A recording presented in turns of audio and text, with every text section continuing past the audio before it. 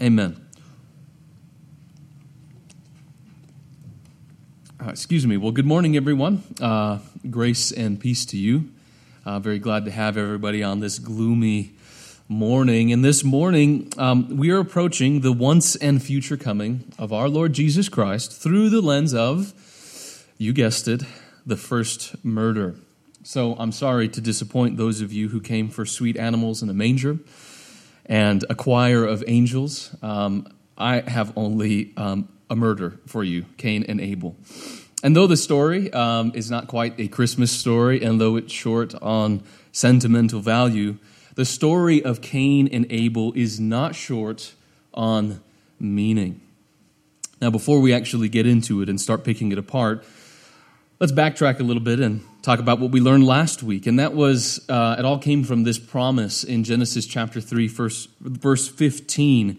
And it's the central promise of the Scripture, and it sets the storyline for the rest of Scripture. It reads, verse 15, I will put enmity. This is God speaking to the serpent who deceived the man and the woman in the garden. He says, I will put enmity between you and the woman, between your seed and her seed. He shall bruise you on the head, and you shall bruise him on the heel. In other words, it's a promise of destruction and victory. Destruction for the serpent, that cunning figure in the garden who deceived the woman to disobey. And victory for the human race through the woman who will bear a seed or a descendant to crush the head of the serpent.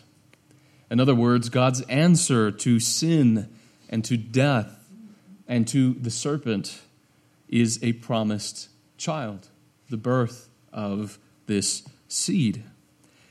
And the birth of Cain and Abel, which begins our chapter, represents the very beginning of this struggle between the serpent and the woman, between the seed of the serpent and the seed of the woman. Here it begins with these two brothers.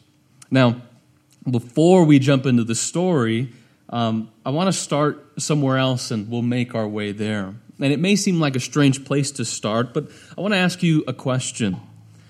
It's a very simple one, and it's, do you fear God? Do you fear God? Now, fear is not about terror or dread or whatever other images it might conjure up in your mind. In its biblical usage, fear is synonymous with obedience.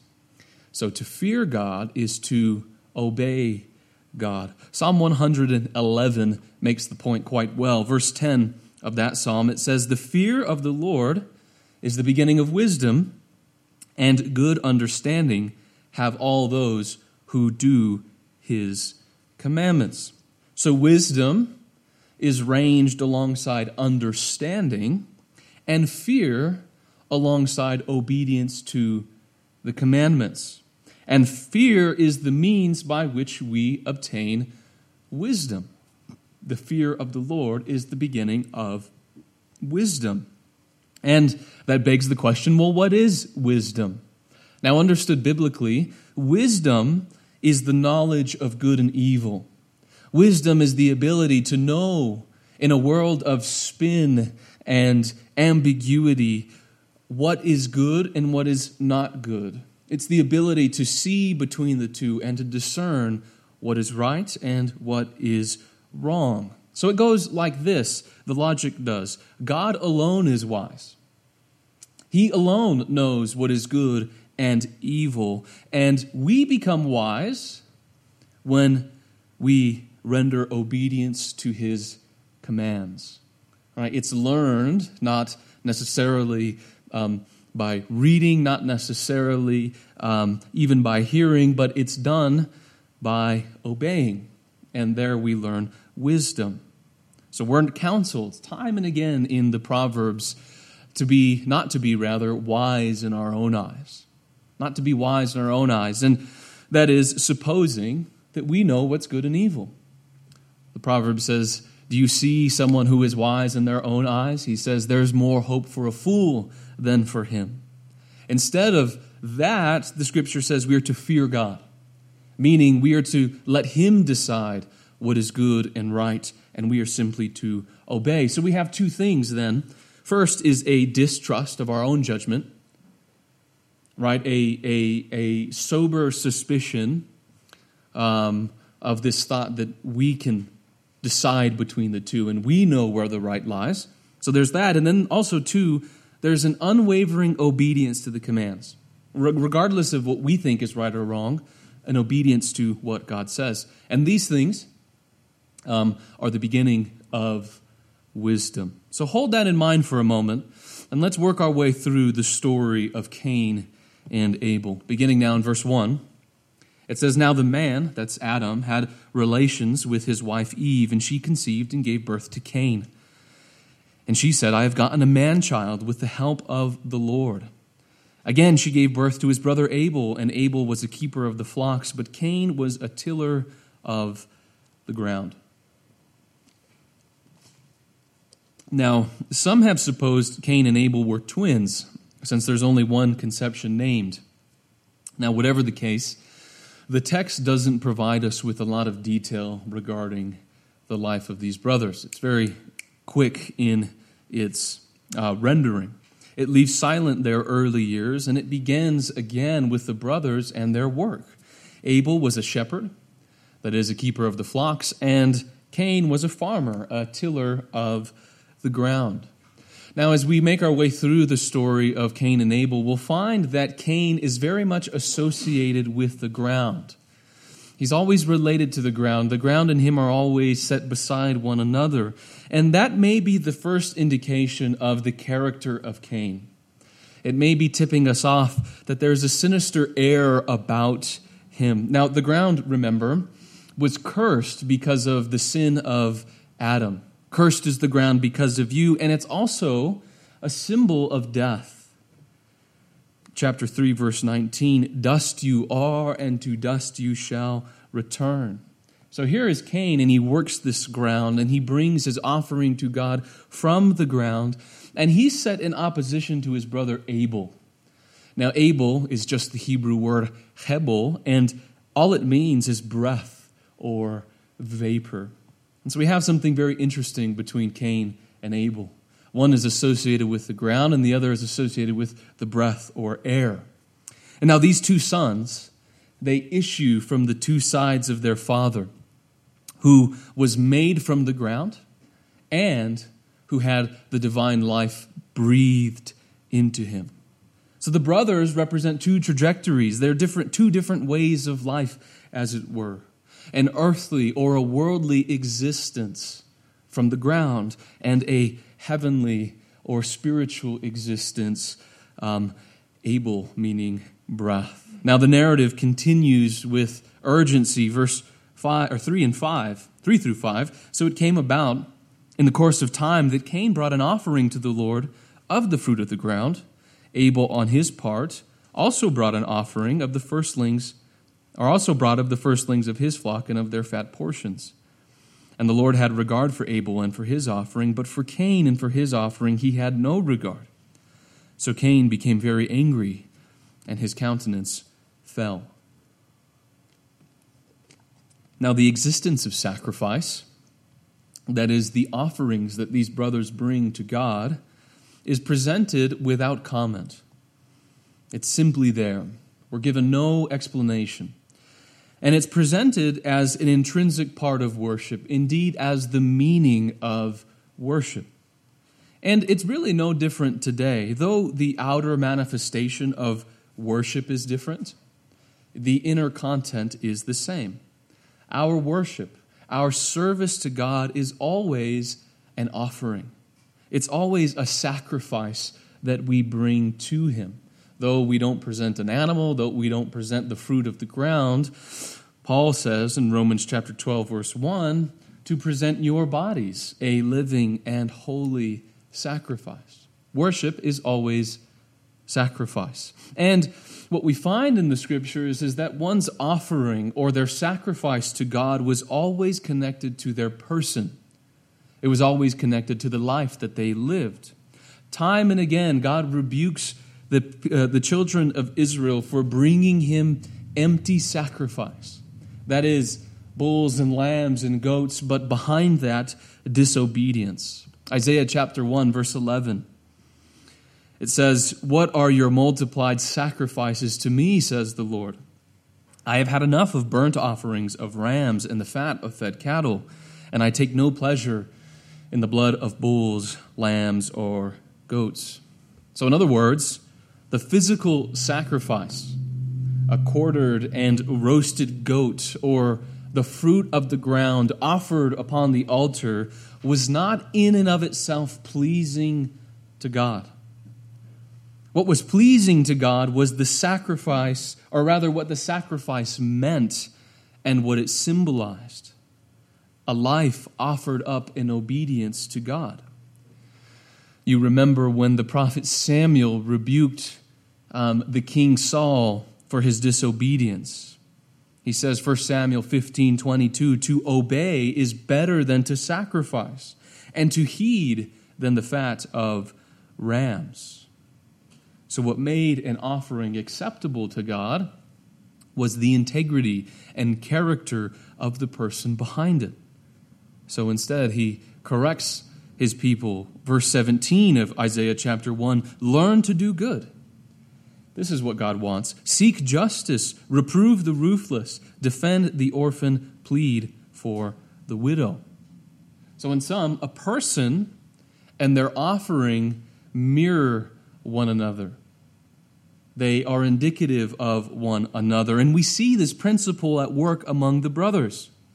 Verse 3 and 4, "Cain brought an offering to the Lord from the fruit of the ground. Abel, on his part, also brought the firstlings of his flock and of their fat portions." So, the matter is not so much what the brothers bring. Cain's not rejected for bringing from the fruit of the ground, but how they offer what they bring. So in distinction from his brother, Abel brought the firstlings, or the firstborn of his flock, and their choice portions. In other words, the sacrifice of Abel was costly. A sacrifice that is worthy to the one to whom it is given. You remember when King David was buying a plot of land on which to build the new temple. And the man who owned it at the time just said, "Take it, have it for the Lord's purposes." And David responded to him and said, "I will not offer burnt offerings to the Lord my God, which cost me nothing." We, in our offering to God, meaning our entire lives, but principally located in the act of worship, what we're engaged in this morning, in that act, we are to bring our best to God. Not under compulsion, because we have to, but of our free will. Because in God, the Father and the Son and the Holy Spirit, we have found infinite worth. We have found something to live for and to die for, and therefore we bring a worthy sacrifice before Him. Malachi chapter 1, verses 8 and 11. The Lord says, "When you present the blind for sacrifice, is it not evil? And when you present the lame and the sick, is it not evil? Why not offer it to your governor? Would he be pleased with you? Or would he receive you kindly, says the Lord of hosts?" Verse 11, "For from the rising of the sun even to its setting, my name will be great among the nations." So in their respective offerings, we learn something of the inner character and condition of the brothers, as we do ourselves. What one brings in worship and how one brings it can never be disconnected from what's on the inside. And nothing reveals the motive behind an offering more than when it's rejected. Verse 5, "For Cain and for his offering God had no regard, so Cain became very angry, and his countenance fell." So Cain's reaction is indicative of his heart. If he gave his offering from sincerity, why would he then respond with anger?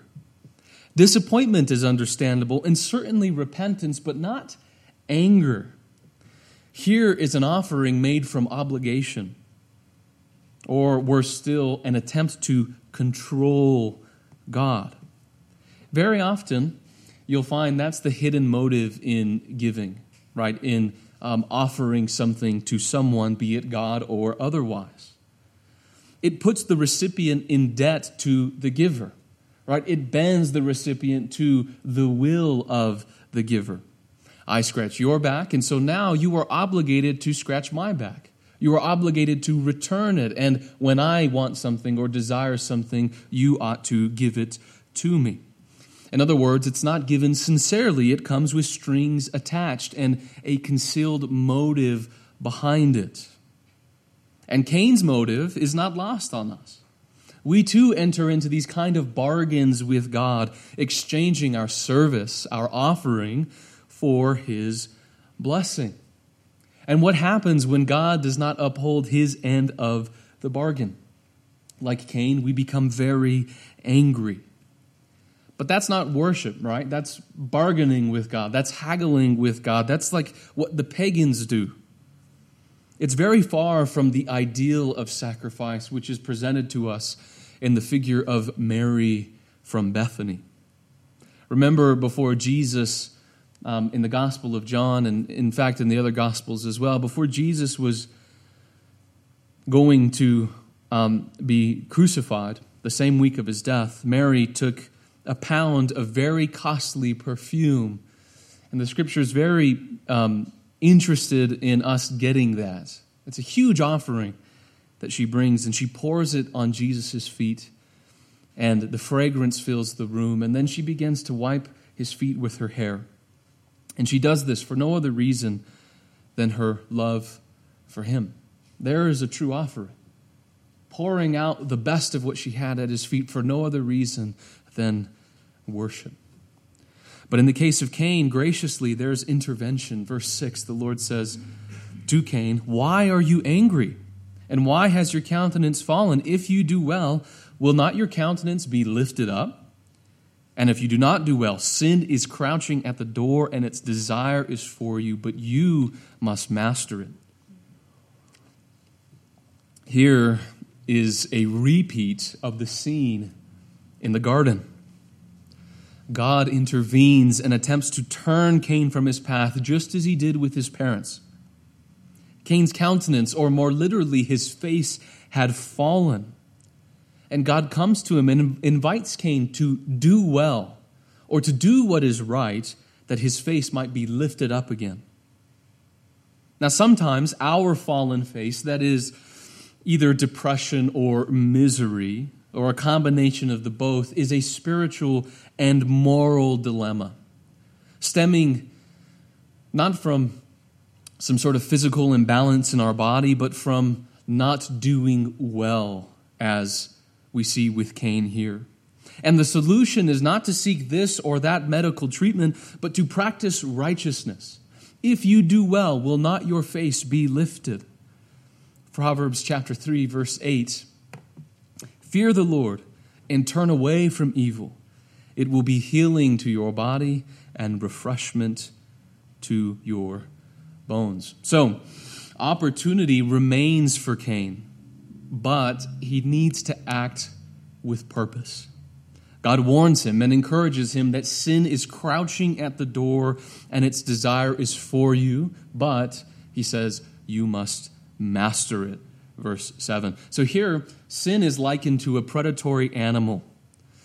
Given the fact that we were introduced to the serpent, it only makes sense here that what's envisioned is a coiled snake lying at the door, ready to strike. Its desire is for you, but you must master it. Now, if you can recall, the language of this verse, its desire is for you and you must master it, sounds familiar. It's a deliberate callback in parallel to chapter 3, verse 16. Notice the similarity. Yet your desire, God is speaking to Eve, your desire will be for your husband, and he will rule over you. So, a rather unflattering comparison is drawn here between sin on the one hand and the woman of Eve on the other. Now that seems a bit harsh, but remember, these stories operate on many levels. Eve is also the bearer of salvation.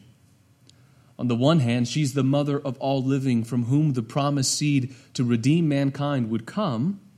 But here, she's also somehow analogous to sin. Your desire will be for your husband, but he will rule over you. Sin, its desire is for you, but you must master it. So the question is, how so? What is this comparison all about? Well, it takes us back to the garden and the first disobedience.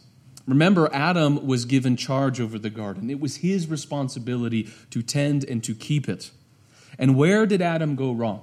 Where did he fail in his vocation? God gives us the answer. Chapter 3, verse 17, he says, "Because you have listened to the voice of your wife and eaten from the tree."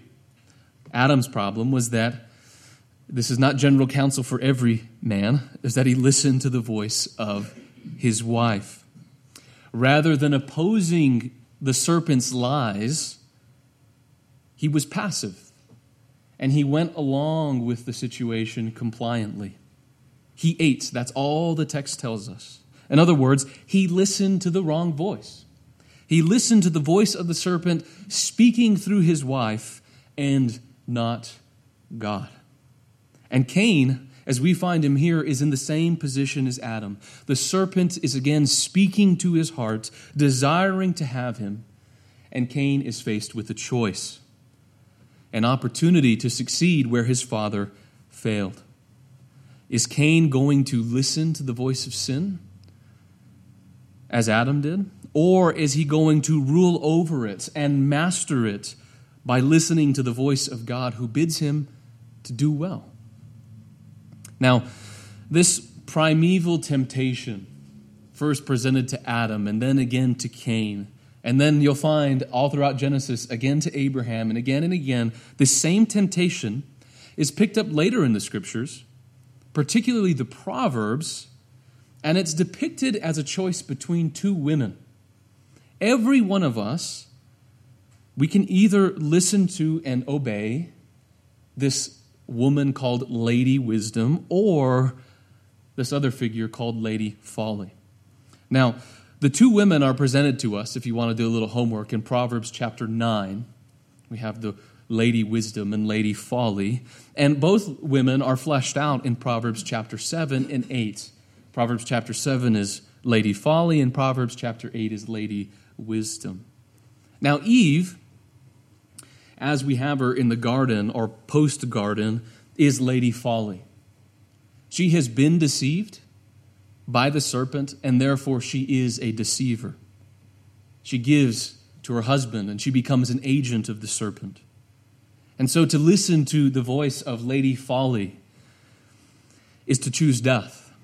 It's to take from the tree of knowledge and to define what is good and what's evil for oneself, which is the essence of sin. John Webster, in his sermon on wisdom, he says, "The essence of human rebellion against God, the essence of human fallenness, is a refusal to let God tell the difference between good and evil. Sin is the folly of thinking that, apart from God and by exercising our best powers of mind and conscience, we can master the distinction between good and evil." That's Lady Folly. She invites us, come, take of the fruit, eat, figure it out for yourself, define good and evil on your own.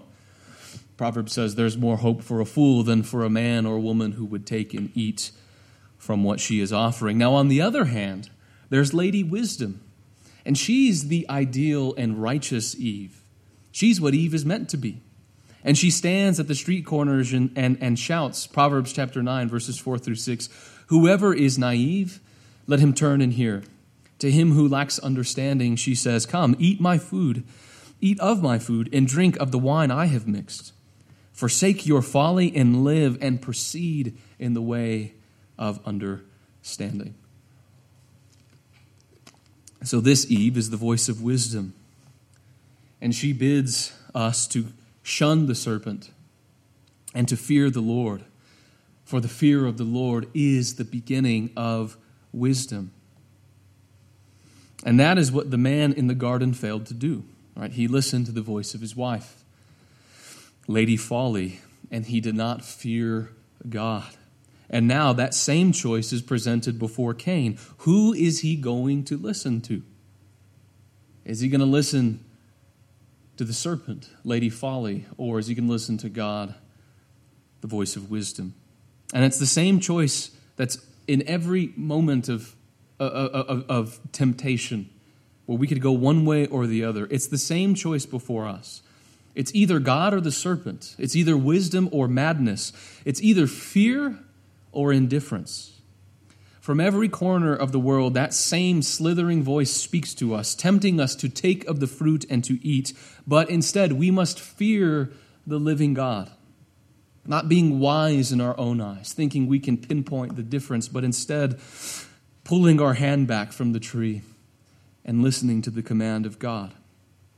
And we can do so because we've been given the Spirit of Jesus, who mastered that same serpent, not in the garden, but in the wilderness. The serpent, spoke his crafty words, and each time Jesus responded, "It is written." He feared God, and through Jesus, we can fear God too and make the right choice. So how is Cain ultimately going to respond? Verses 8 and 9. Cain told Abel his brother, and it came about when they were in the field that Cain rose up against Abel his brother and killed him. Then the Lord said to Cain, "Where is Abel your brother?" And he said, "I do not know. Am I my brother's keeper?" And so with this first fratricide outside the garden, the promised war begins. Cain failed to shut the door on the serpent as his father before him. And instead he entertained his anger, and he allowed it to boil over into hatred and murder, and he struck down his very brother in the field. Now, many years later, our Lord would comment upon this event, speaking to his enemies. John, chapter 8, verse 44. He says, "You are of your father the devil, and you want to do the desires of your father. He was a murderer from the beginning." Cain's burning anger cannot be explained in mere psychological or sociological terms. It defies reasonable explanation. It was instead an expression of a still greater, more primal rage and anger. That is, the desires of the serpent, who was a murderer from the beginning. Cain opened his heart to the serpent, and he was mastered by sin. And he was twisted and bent to do the will of the serpent. He rose up against his brother and killed him. And just like he did with his father Adam, he invites Cain to come and stand in the truth. But instead, Cain shrinks back into the darkness. He says, I don't know. I don't know where my brother is. Am I my brother's keeper? Right? The tragic irony in those words. Yes, Cain is his brother's keeper. And so God responds, verse 10, "What have you done? The voice of your brother's blood is crying to me from the ground." So interestingly, Abel, he never speaks at all in the narrative, but his blood does. It cries out from the ground for vindication. His innocent blood testifies against his brother Cain, crying for just retribution. Now, this story, right, the tale of two brothers, is picked up in 1 John chapter 3 by the Apostle John, and he sees Cain and Abel as types or as symbols for the world and the church.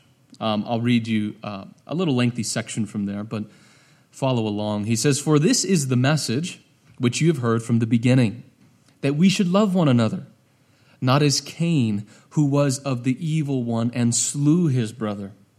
And for what reason did he slay him? Because his deeds were evil, and his brothers were righteous. Do not be surprised, brethren, if the world hates you. We know that we have passed out of death and into life because we love the brethren.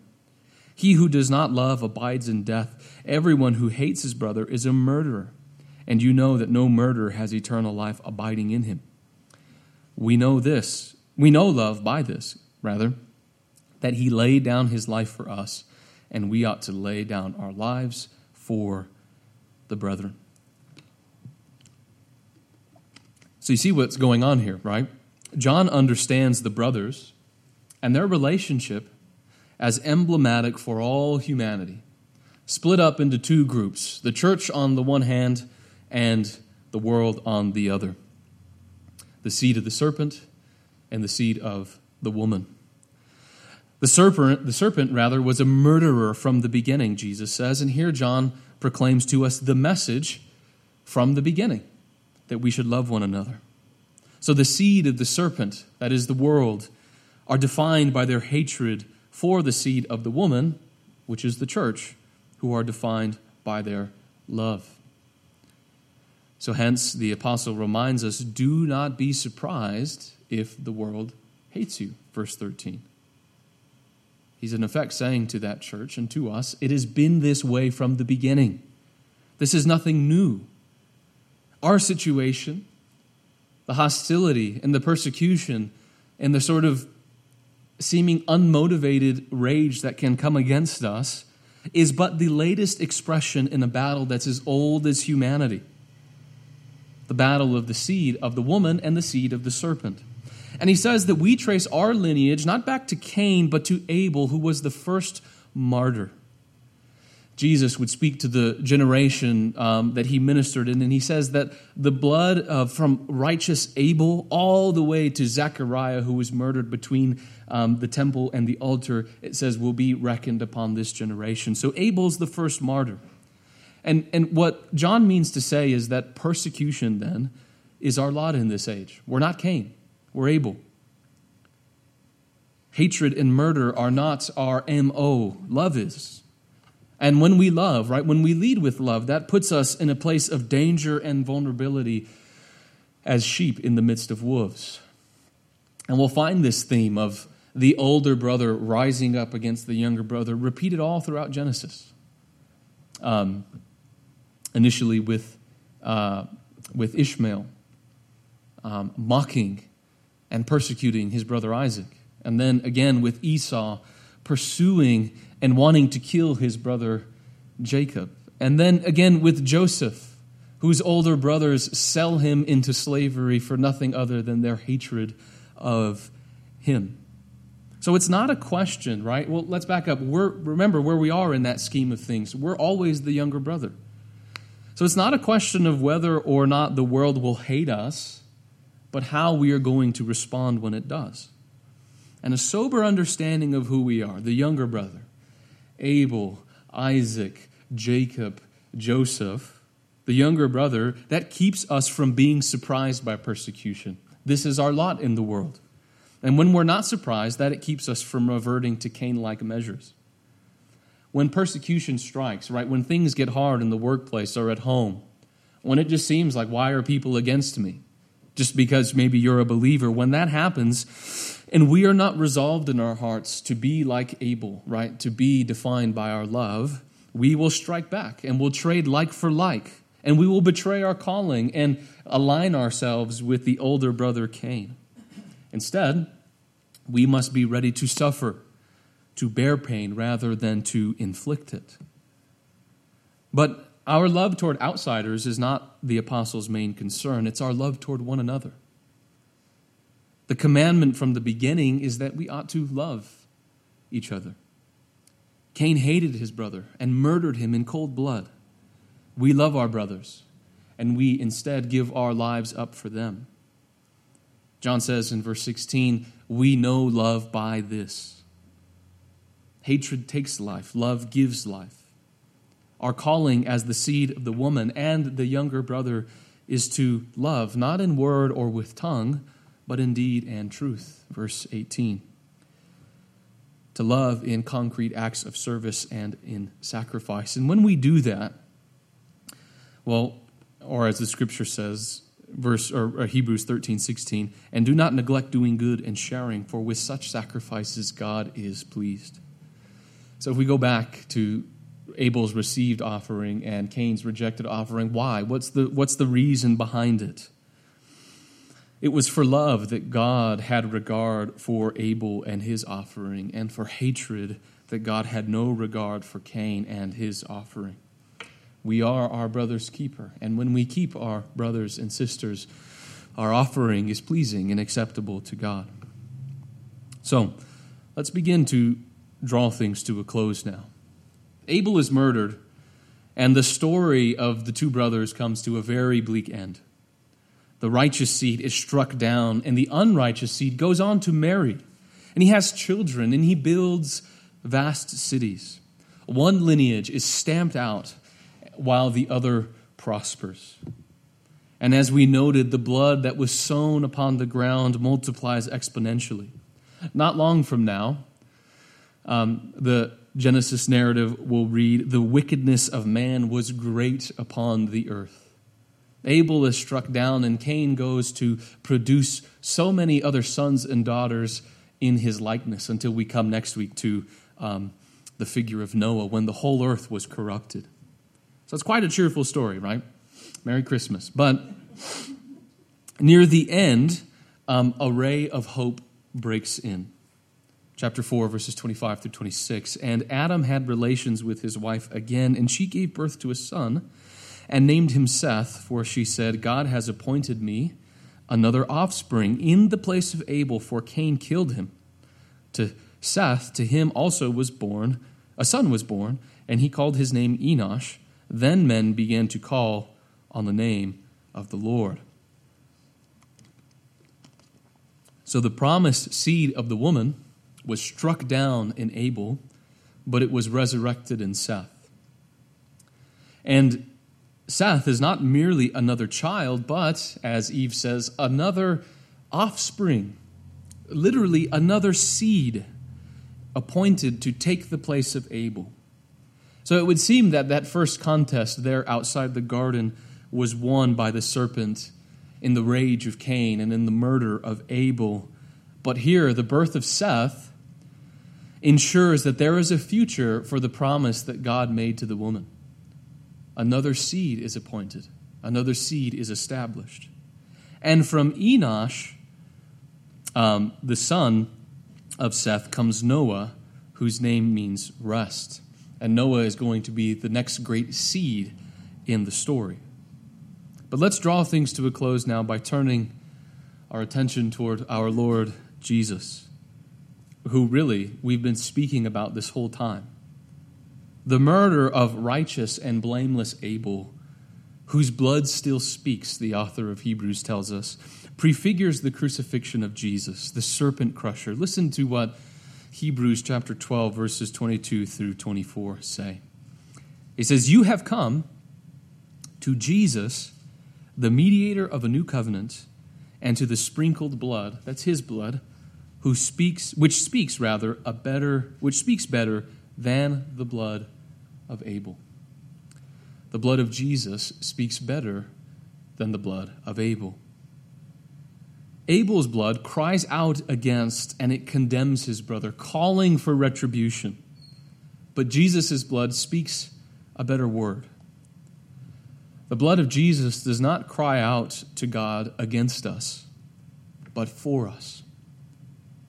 It's not a word of condemnation that the blood of Jesus spilt on the cross speaks against us, but it's a word of justification. It's a word of restoration. The blood of Jesus is our advocate before God the Father and our defender before the enemy when we would be accused. It speaks to God on our behalf, and it says this one is covered. And it speaks to our own heart, and it stills our conscience when it's afflicted by our own failures.